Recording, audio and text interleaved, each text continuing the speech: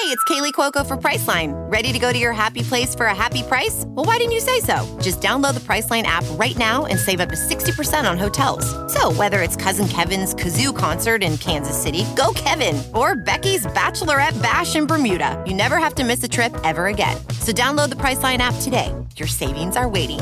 Go to your happy place for a happy price.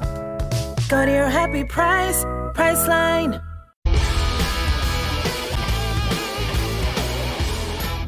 Welcome to the Water Cooler, everybody. I'm David Brody. Thanks for being here. It's Friday, May 21st, 2021, and welcome to day one of the ceasefire between Israel and Hamas. For now, the headlines say the ceasefire is in place and holding, but only time is going to tell. So what are we supposed to make of all of this, and how did the Biden administration handle the crisis? We will speak with former Trump administration Middle East envoy Jason Greenblatt. He will be here today. Also, Joe Biden and the bipartisan infrastructure negotiations. Can both sides reach a deal? There is some movement on that front. We're going to have more on that. Plus, he has been nominated by Joe Biden to run the ATF. That's the Bureau of Alcohol, Tobacco, and Firearms. But David Chipman, is coming under fire. Sorry, no pun intended. Conservative groups say he is big-time anti-Second Amendment. We will explore. And later, our interview yesterday with Congresswoman Marjorie Taylor Greene, making waves, a Jewish group asking her to retract her controversial remarks. We're going to take a deeper dive later in the show. But first, our top story. The ceasefire between Israel and Hamas, it holds for now, but both sides caution that it could unravel at any moment. Egypt was the main broker between both sides. The Biden administration says they were heavily involved in the process as well. Here was President Biden talking about it and making sure, by the way, to point out how supportive the administration is toward Israel. The United States fully supports Israel's right to defend itself against indiscriminate rocket attacks from Hamas and other Gaza-based terrorist groups that have taken the lives of innocent civilians in Israel.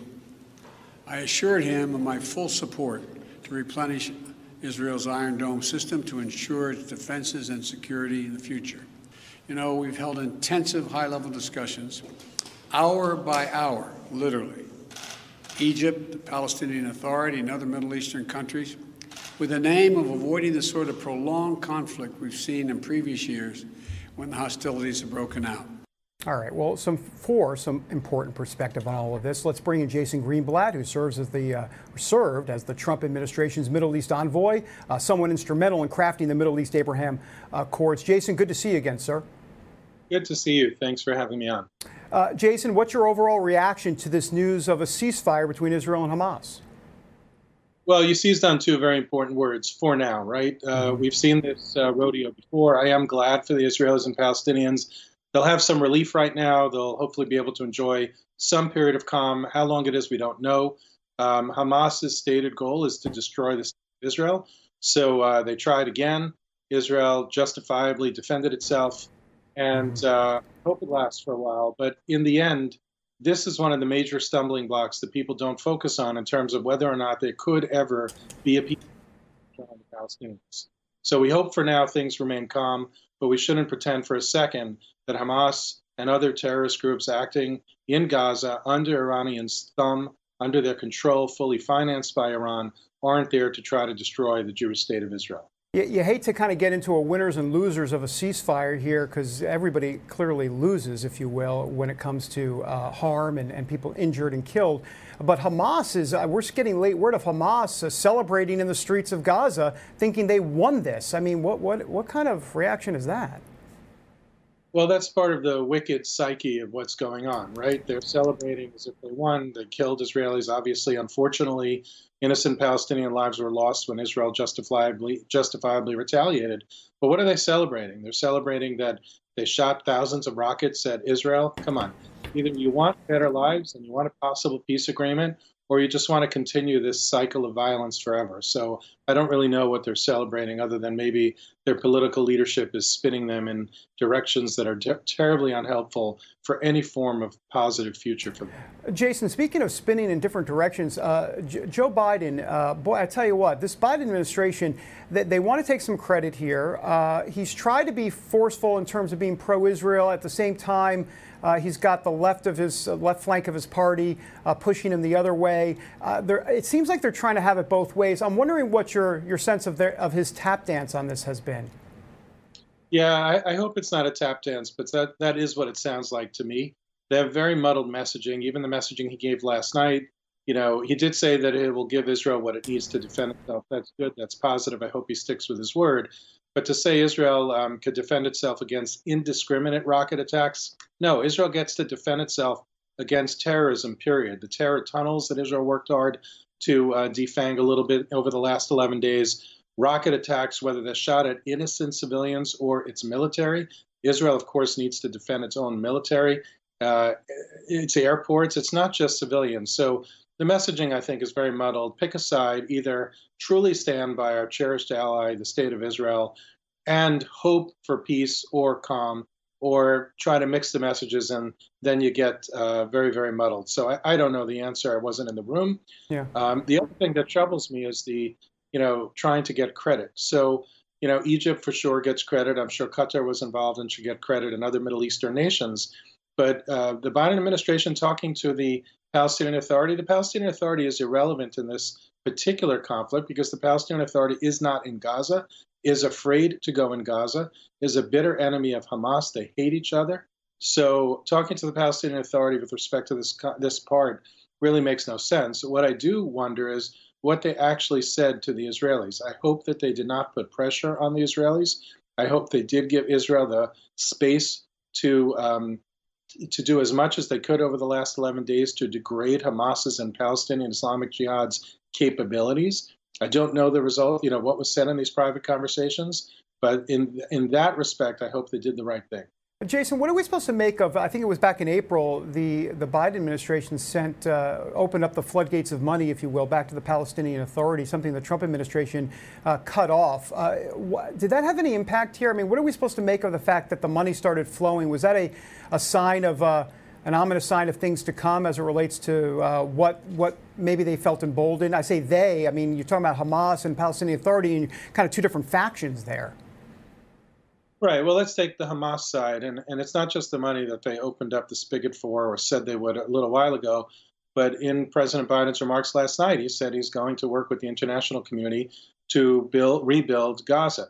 So what are we going to do? We're going to spend U.S. taxpayer money, potentially, I hope not, to rebuild something, and then Hamas starts to shoot rockets again at Israel because, again, they want to destroy Israel, and then Israel will justifiably defend itself, and then things get destroyed again. Well, that's a total waste of money, and we decided not to do that until Hamas was really ready to lay down its arms. We're just sort of feeding into the same cycle of violence of Hamas, and I think it makes Hamas happy because they could shoot rockets, things get destroyed, people throw money at them, and they start it over and over and over again. On the Palestinian Authority side and UNRWA, I think UNRWA is a corrupt organization. UNRWA does not give these Palestinians who live in these so-called refugee camps any form of future. People need to rethink that. It's a complete waste of money. It's putting a Band-Aid on a very, very open wound. And the other money that is being sent, we really need to ask as U.S. taxpayers, should we be funding the Palestinian Authority that uses some of its money to encourage Palestinians to maim and murder Israelis? Is that really what U.S. money should be used for? And I understand that they'll do it in a way that doesn't violate the really, really important Taylor Force Act. But at the end of the day, when do we have the courage to simply draw a line in the sand and say, until you repeal your pay-to-slay laws where you encourage people to murder Israelis, you're not getting another cent out of the United States of America. Yeah, let me wrap with this, Jason. And I know you could spend 2 hours on a lecture about the differences between the Biden administration and the Trump administration when it came to the foreign policy over there, Middle East policy. But what are the fundamental differences? I mean, what do people need to understand in terms of a mindset between what the Biden administration is trying to accomplish over there and what the Trump administration did accomplish in 4 years? We've got about a minute or so, minute and a half. Well, I think the last 11 days is one of the key points. The Biden administration is speaking aspirationally in a lofty way, and that's great. I'd love to talk about peace as well. But let's recognize that at the end of the day, until we get rid of Hamas or other terrorist actors, there is no such thing as a full-blown peace agreement. So let's stop talking about the two-state solution and other things like that. We can talk about those things and debate whether we had a good peace plan or others have a good peace plan. But let's take the bull by the horns, be open and honest and realistic, and talk about how the fact that the Palestinian leadership itself is terribly divided, and there's no one really representing all Palestinians, and you have terrorists who want nothing more than to destroy Israel. Let's deal with that before we pretend that peace is in the not too distant future. I think that's one of the key differences between what we tried to do and did and recognized and what the Biden administration is doing. Jason Greenblatt, always great to see you and great insight. Very important comments here today. Thank you so much for being here. Thank you so much for having me. All right, Jason Greenblatt, the former White House envoy to the Middle East, instrumental along with Jared Kushner and others, obviously under Donald Trump, President Donald J. Trump, with the Abraham Accords. That, boy, I tell you what, there's a lot clearly going on, and elections have consequences, as we've talked about many times on this program. And unfortunately, we're seeing some of that play out right now in the Middle East. So we will obviously keep our eye on that. When we come back, Dr. Dave Bratt will be here, the Dean of the Business School at Liberty University, talking about infrastructure. Republicans, Democrats trying to get together on some sort of infrastructure deal. Can they do it? What's the price tag? And more importantly, the devil is in the details. Back in a moment. I normally find bras to be so uncomfortable and constricting, but Skims has changed that. You know I love Skims underwear, so I finally tried their bras, and Skims has delivered again.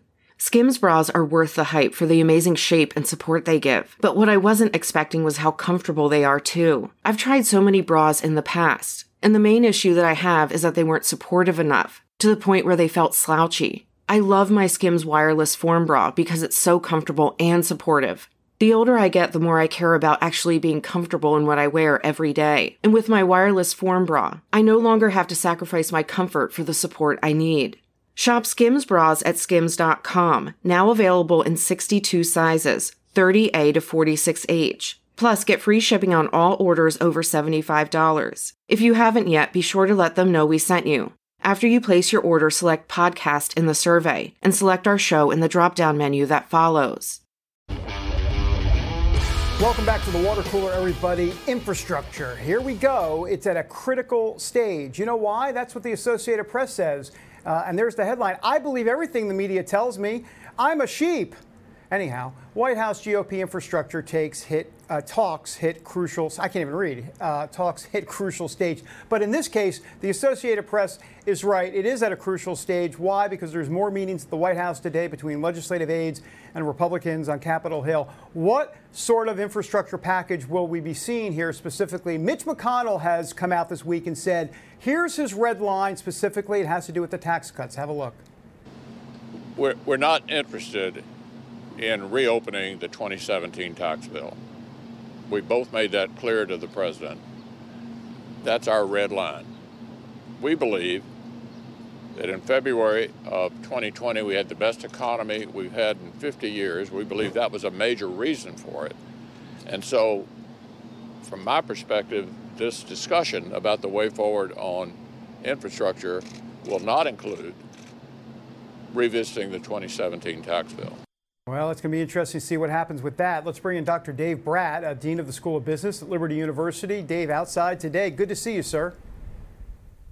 Hey, David. Great to be on. Thank you. Well, what do you make of this infrastructure deal? It seems like what's going on here is that Democrats may be okay with going ahead with Republicans and figuring out a separate deal on bridges, roads, infrastructure, traditional infrastructure, and then going their own way and all that social infrastructure stuff that we've heard about, because Republicans aren't going to have any of that.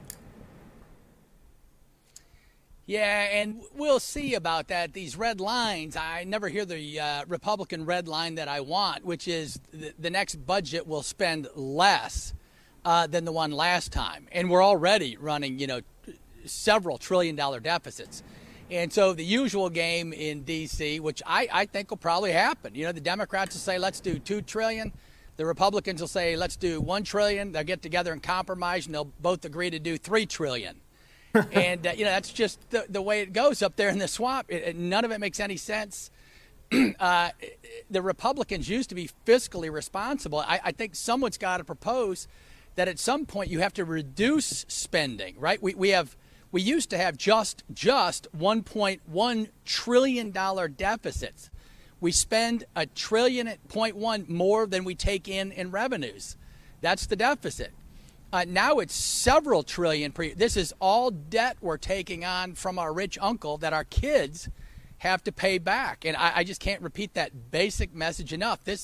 You know, do you want infrastructure? Sure. I also want a sport fishing yacht. There's a lot of things I want. But you don't get them all. You got to make tough choices. Not to play the blame game here, but if people want to blame the Biden administration on this, I think that's not going to make much sense, because this goes back. Republicans have been complicit in this for a very long time. George W. Bush. I mean, I can go Trump. I mean, this thing has been skyrocketing for a long time. Yeah, no, that's right. And that's we need some Republicans to lay out, a 10-year horizon for reductions in spending that quit penalizing our kids. That there's no getting away from that. There's no economist you'll put on that disagrees with what I'm saying. Every $1 trillion we're lopping on, that we're spending, is going to come from our children's generation. It's just that simple.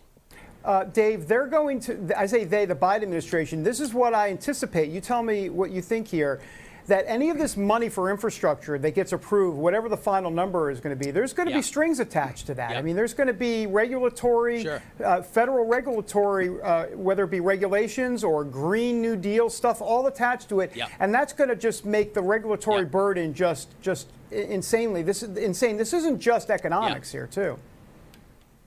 No, that's a great point, and we know anything will be loaded up with green stuff that's got to go through consultants and lobbyists up in the swamp. And so economics used to do benefit cost ratios and calculate the rate of return, and that's what I want to see, right? I want to see the rate of return of each infrastructure project proposed. Some of them actually may create economic growth and may be stimulative for the economy. If so, wow, that's great news. That's the way it should be, and those are the packages we should pick. But we used to do this, right?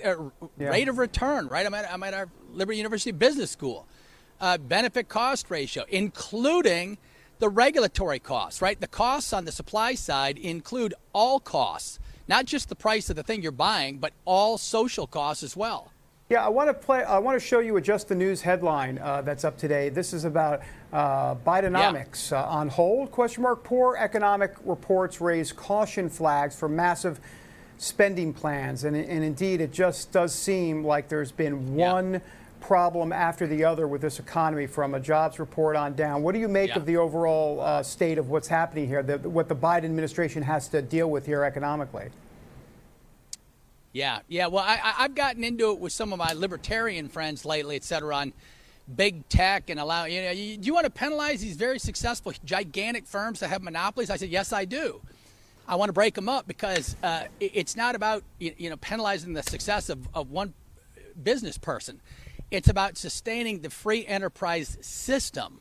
We've always had markets, right? The Greeks had markets, the agora, et cetera. But 1800 was the beginning of the market system that's chosen by your society, and that there is no free market system right now. Prices, the economic intro course is called price theory, because prices guide decision making. The prices carry infinite amounts of information, and so there's no reading right now. It's impossible for us to guess when hyperinflation explodes, when the debt bomb goes off, when the bond market repeals. We don't have any accurate tools to measure that, because we're in a statist, corporatist environment right now, not a free market environment. Dave, let me follow up as we wrap up here on the inflation issue. Obviously, a rise in inflation. The Federal Reserve Chairman Jerome Powell says we shouldn't worry too much about inflation. What do you make of that? I mean, thus far he's been right, but that's even more problematic, right? When you got $8 trillion in fiscal stimulus and $7 trillion in monetary stimulus, and you don't have inflation, what does that tell you? That tells you the economy's a corpse laying on the table, right? So they won't tell you that part of it. The reason he's not worried is because we don't have an economy right now. We're pumping $15 trillion in stimulus through the body, and it's still not moving at any warp speed. And so they need to come and tell the American people the whole truth, what's going on with this economy. Dave Bratt, really appreciate your time. As always, great to see you, sir. Thank you, David. All right, good stuff. Oh, boy, I tell you what, let me show you where Dave Bratt is. This is my head. Clearly, this is my boom. I mean, I try to compress it, I try to understand it, but I got to tell you, I'm taking a couple Excedrin after the segment because that is economic firepower. Back in a moment. Welcome back to the water cooler, everybody. You notice with the Biden administration is like this one common theme. There's always controversy about everything. Too much spending, too much moral decay, too much cultural chaos. And the list goes on. Masks. Oh, did I forget masks and COVID? Yeah, I forgot about that. But here's another controversy. It has to do with the Bureau of Alcohol. I can't even say it. What am I, drunk? The Alcohol, Tobacco, and Firearms nominee. Biden has nominated David Chipman, and he has made questionable statements about suppressors and automatic weapons. And the headlines continue. Here's another one. This is from America First. Biden's ATF nominee called an enemy of the Second Amendment. And of course, the New York Post, we gotta love the New York Post headlines. House Republicans opposed Biden ATF nominees say he would threaten gun ownership. So there are headlines galore all over the place. We said we've got to have Teresa Mull on, the editor of Gunpowder Magazine, to break all of this down. We're like, what's going on with David Chipman here? Teresa, good to have you back on the show. Yeah, it's great to be here. Thank you. Well, help us through this. What are some of the Second Amendment concerns about David Chipman? What's the deal with him? Yeah, David Chipman is a career bureaucrat. You hear about career politicians. He's a career bureaucrat.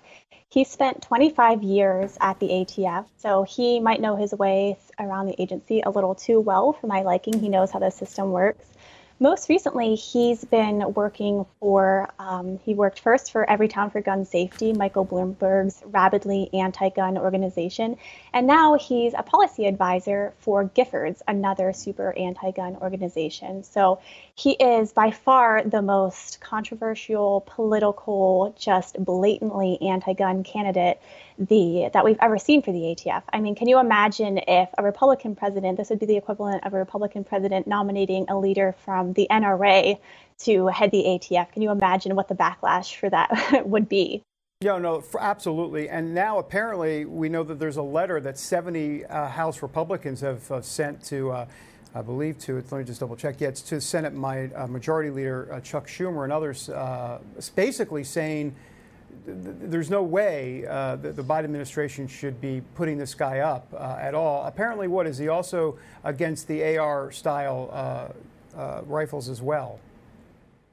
Yes, he has been an outspoken proponent for every form of gun control you can imagine. He's in favor of expanding background checks, for implementing red flag gun confiscation laws. He wants to reclassify AR-15s to be the same as machine guns. This is the most popular firearm in America. Millions and millions of Americans own these weapons, and he wants to make it so that if you own one, you have to get special permission from the government, get a permit, you have to register it, and you have to pay these high fees to have it. So that's what we're up against. But the most shocking thing that I've heard come from Chipman, and this is hard to believe, but it was recently on a Reddit forum Q&A. He said, and I'm going to quote from it because I want to get it right, that concerning background checks, this is a perfect opportunity to arrest people before committing crimes. So what he's saying is that if you're denied a background, if you're denied a gun while you're trying to buy a firearm at a gun store and you're denied, he wants to arrest you on the spot. Not only is this insanely unconstitutional, goes against every single law, but we know that the National Instant Criminal Background Check System, NICS, is extremely flawed. And 99% of the time, those denials are wrong. They're false positives. So if you go to try to buy a gun at a gun store and you get denied, there's a 99% chance that they got the wrong guy. But if Chipman were in charge, he would have you arrested. I mean, to stop you from committing a crime. That quote it's you insane. It's insane. I mean, it's insane. I mean, that quote you just read should scare every single American, whether or not you're for or against the Second Amendment. At that point, I mean, that's really shocking to me. We'll have to follow up on that specifically. We'll get whether it be audio. Did he say that in what, a podcast or in some sort of interview? It was a Reddit forum. It was a Q&A online. Yeah, and I can definitely send you the link, and Tucker Carlson reported on it as well. Yeah, for sure. We'll definitely check that out. So this goes to a broader issue as it relates to the Biden administration and the Second Amendment under assault. Beyond how concerning are you about what's happened with the Biden administration? Where is this all going? I mean, do you believe that he even believes in the Second Amendment, or he just wants to see a watered down Second Amendment? I don't think he believes in the Second Amendment at all. That's just something that he says to make, all of these Americans, these millions of Americans who own AR-15s and, really treasure their right to keep and bear arms, to say, oh, I'm a nice guy, I'm on your side, I like guns. But really, he doesn't understand anything about them. All he wants to do, as all leftists do, is control the American people. And he realizes, I think, that there is growing animosity to gun control. We've seen recent polling that shows that support for gun control is lower than it's been in many years. We've seen a surge every month. There are records broken from people, especially first-time gun owners, women and minorities who are buying guns. People who would never own a gun before are buying guns now. So I think Biden knows that he doesn't really have a chance of maybe getting all of his gun control promises passed in the legislature. So he wants to do it in a sneaky way. The role of the ATF is to enforce laws and to help gun owners, gun companies, and gun store owners to comply with the laws we have. But what he's going to do with somebody like Chipman is this sneaky thing where they reclassify guns like AR-15s, or they reclassify stabilizing braces, bump stocks. We've seen it with bump stocks. That's what they do. They reclassify these items, and all of a sudden, if you own it, you're a criminal overnight. And if you're a gun manufacturer who makes these, you're out of business just like that. So this is a sneaky way that you can kind of bypass the traditional legislative system and punish gun owners and make us defenseless and rely on Big Brother. I've got about 30 seconds, and I know that you can talk a lot longer than 30 seconds on this, but this magazine capacity situation, I mean, this has always been kind of like, everybody thinks is a middle ground, kind of limit the magazine capacity, but criminals aren't playing by the rules here. So how does that help? Exactly. It doesn't help at all. Instead of going after real criminals, instead of going after gangs, we have a huge gang problem. We have all of this violence. We have the trafficking of guns. That's what the ATF should be doing. But instead of going after real criminals, they're taking people who are trying to comply with the laws, law-abiding Americans, and putting up new rules, new regulations that turns them into criminals whenever they're the ones who are trying to comply by the law in the first place.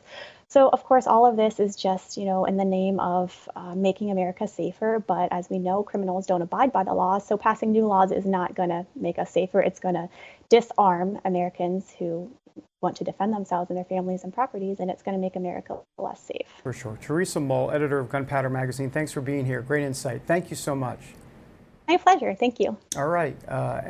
Boy, I tell you what, it's been a debate for a very long time. Look, elections have consequences. We hear it all the time. It's true. I mean, I can go down a list of different issues within the Biden administration, but guns has got to be right near the top. I mean, he's doing a lot through executive order. You can look it up. It's all over the internet on legitimate sites. Back in a moment. Welcome back to the water cooler, everybody. Look, there's a lot of folks around America that believe America needs saving. So guess what? It is time for the Save America Freedom Tour.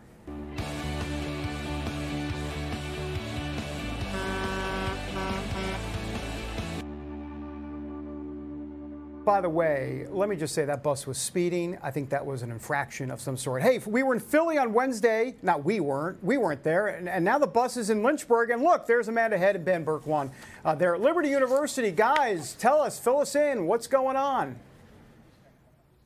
Hi, David. Yes, we had an incredibly successful event today from 2 to 3. We've still got our setup. I have to tell you, we left it up just for you so that you could get kind of a behind-the-scenes view of what happens every time we do one of these live specials. This is number 2 of 3. Tomorrow is our final one in Cookeville, Tennessee, but I'll just kind of show you what our setup looks like, because a lot of times our viewers, they just really see what's on camera, and then everything else, all of the other work gets lost in the wind. But I think it's important to give credit to the folks who put in so much effort and so much time to set this up. Over here, our tech booth, we are in front of, or actually on the back side of Liberty University College of Business. Of course, we've got the seats out here for our crowd, and then we've got the platform just behind Ben here with our seats up there that we sat in to talk to the crowd and to perform our interviews. We talked to a number of amazing people: Dave Bratt, former Congressman Robert Hurt, Phil Klein, just an amazing lineup of guests, and we talked to students too, and that was probably the most important part of our program, was talking to the young people here.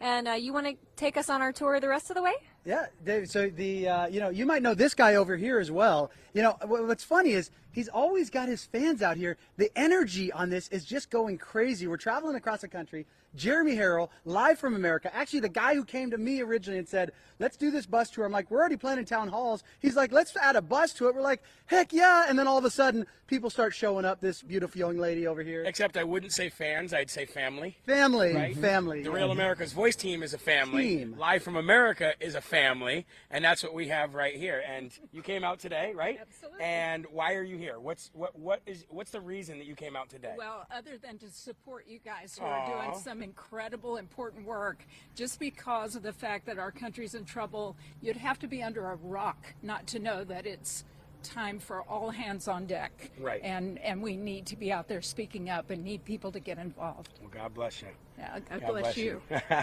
that's what we're doing, folks, out here trying to save one city, one town, one state at a time, but we can't do it. Trump can't do it alone. Politicians can't do it alone. It's got to be the people of this country, and that's what we're out here doing. So God bless you all.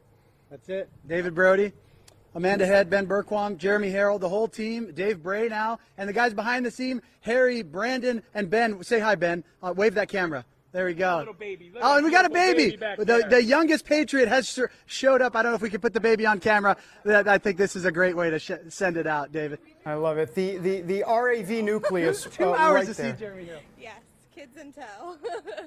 And because the future generation is at risk. That's it. That's it right there.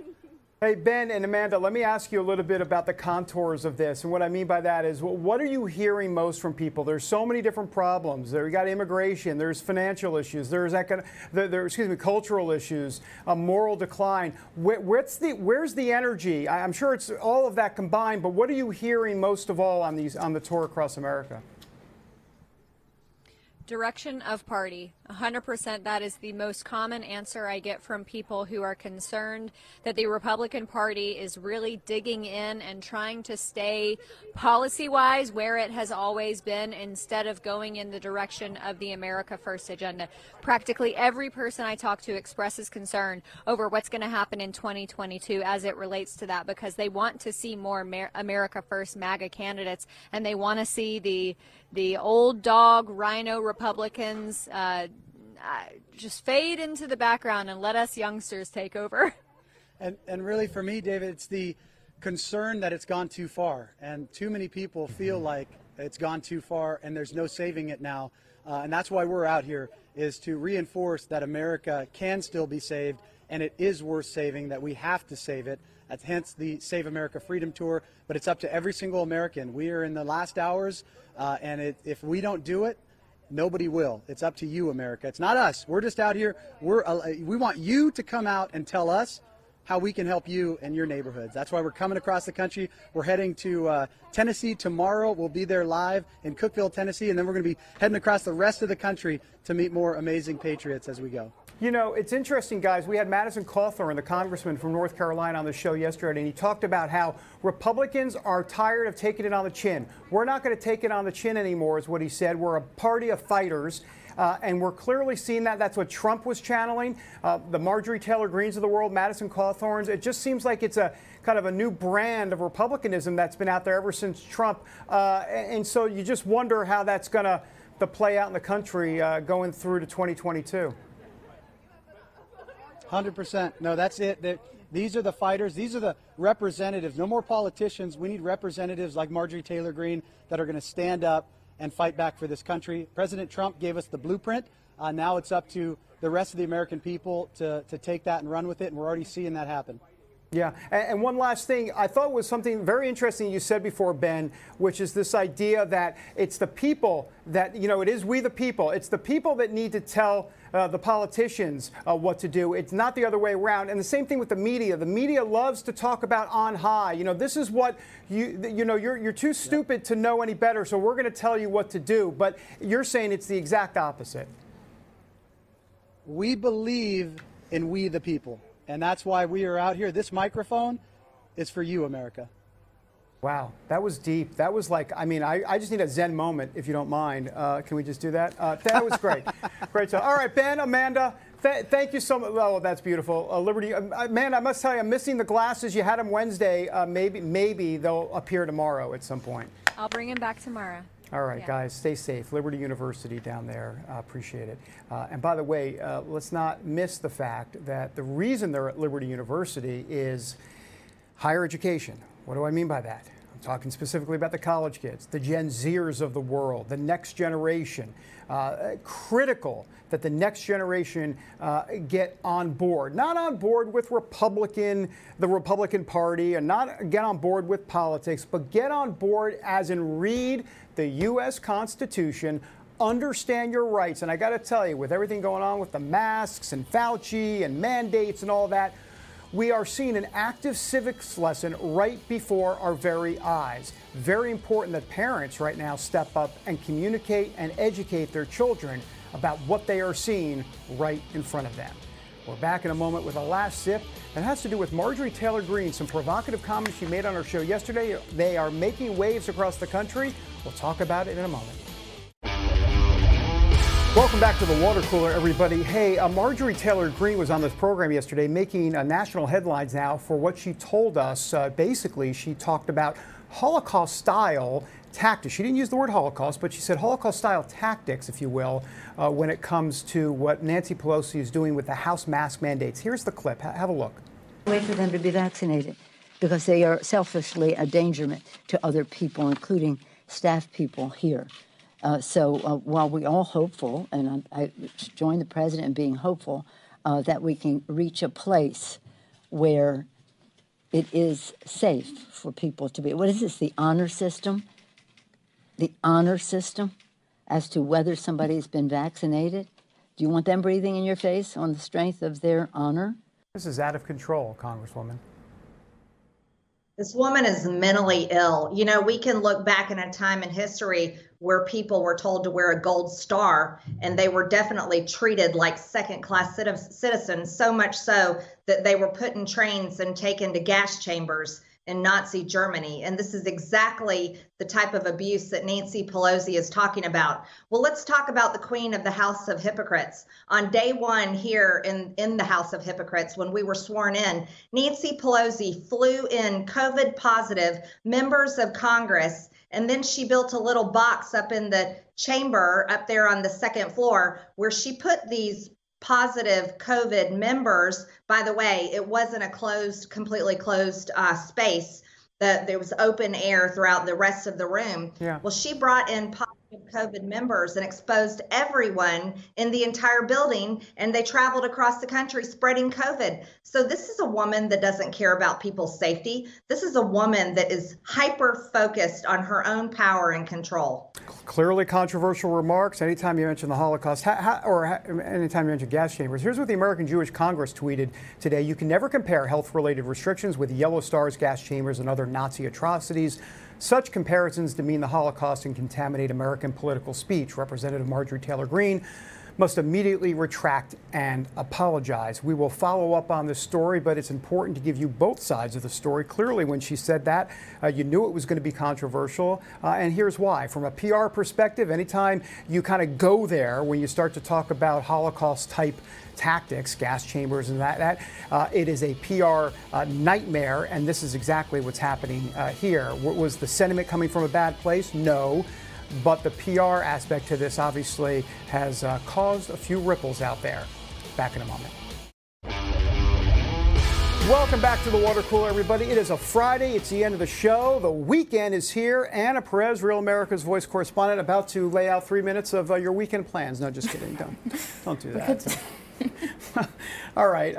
What's going on? You always have a news story because, well, that's what you do. Right. Yeah. Well, a lot more news for critical race theory stuff. I know we've been talking about that a lot. Bring it on. What do you got? But what's happening now is 20 states, including now Dave Yost, who's the Attorney General of Ohio, they're signing a letter and sending it to the Department of Education, basically opposing their proposal to implement critical race theory in all public schools. Now, this proposal that the Department of Education came out last month, and basically it says that it will be paid for by federal grants. And this letter sent by, it probably was an email, honestly, this letter sent by the 20 states basically says that first of all, we prefer if we just banned this proposal, but if that's not possible, we just at least like it to be clear that taxpayers will not be funding this proposal. So, and obviously the funds would be going to things like reteaching veteran teachers what critical race theory is and how to implement it and how to, promote Black Lives Matter, which we've seen happen already in public schools. That's right. So, yeah, and, Yost brought up the good point that this isn't about rejecting history or saying or not addressing, things that happened in our past like slavery. What this is about is not trying to avoid teaching American history in a biased way, saying things like America is inherently a racist country, things that are very controversial and many parents would oppose their kids learning. Yeah, this is literally a structural curriculum situation. Yeah. Basically. So you're saying, is it 20 states? These are attorney generals? Or? Yeah, attorney generals from 20 states. Okay. Yeah, and Ohio's the latest to sign on to this. Also, we heard that in Florida just recently, they're going to be voting on a ban on June 10th that would essentially they would ban all of these critical race theory proposals from the Department of Education. So that's down in Florida, you mean? Yeah, down in Florida. So that'd be the state of Florida. And of course, Ron DeSantis is very approving of this. A lot of conservatives in Florida are very approving of this. But that would address specifically Florida. But I think it just goes to show that people are really scared about what's happening in our education system right now, pushing for a lot of these very biased, basically learning, objectives here. Oh, 100%. Yeah, if Democrats are giving like a playbook to how to lose the suburbs in 2022. Yeah, exactly. For sure. All right, Anna, have a great weekend. Thank you. You too. All right. Monday on the show, Matt Schlapp, president of the American Conservative Union, Joel Rosenberg over in Israel, Nan Hayworth. What about my mom? I'm working on her.